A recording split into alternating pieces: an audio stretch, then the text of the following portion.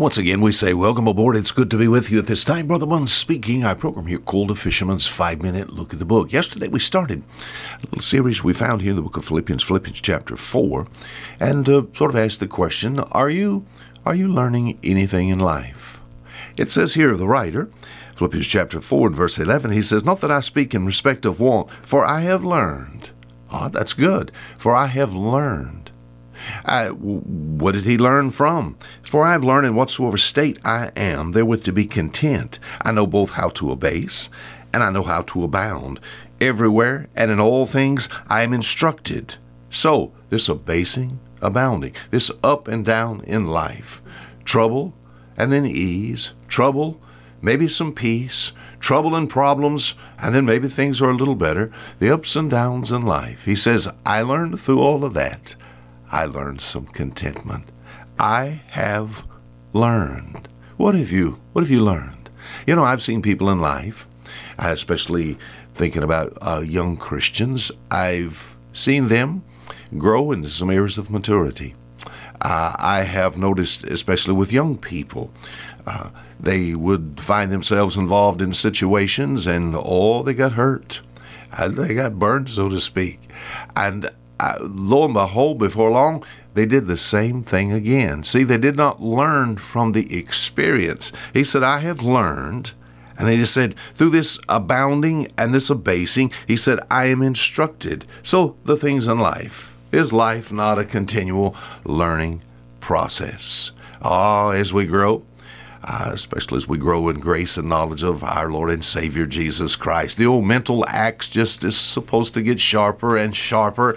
And if our axe is sharp, so to speak, mentally, we are described as being in the Bible wise. I have learned. What have you learned?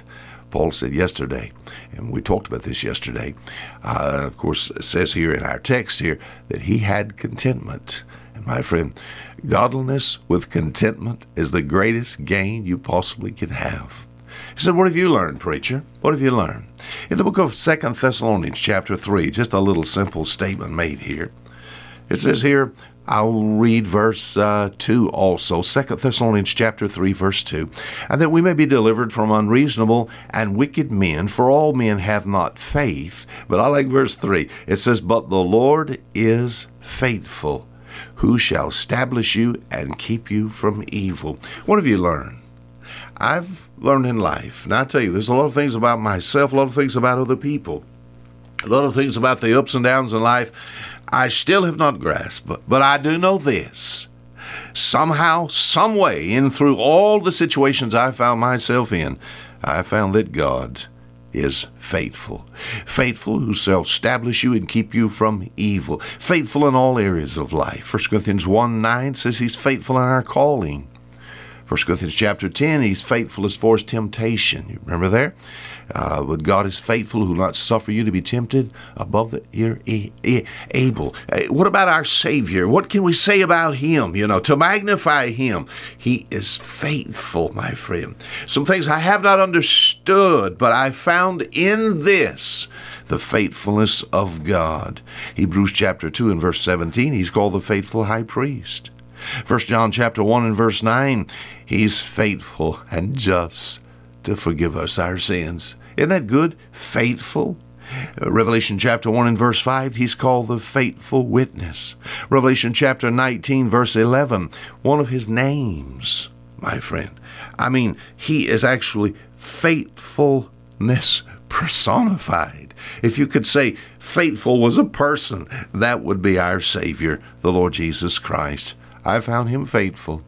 I have not understood all the situations that I found myself in life. But I tell you, after going through the situation, and sometime even while I was going through, before I even got to the other side, I found out that there was one thing that always was true of God, and that he was faithful. What have you learned? For I have learned. Have you learned that God was faithful, that you actually could really trust God in every area of your life?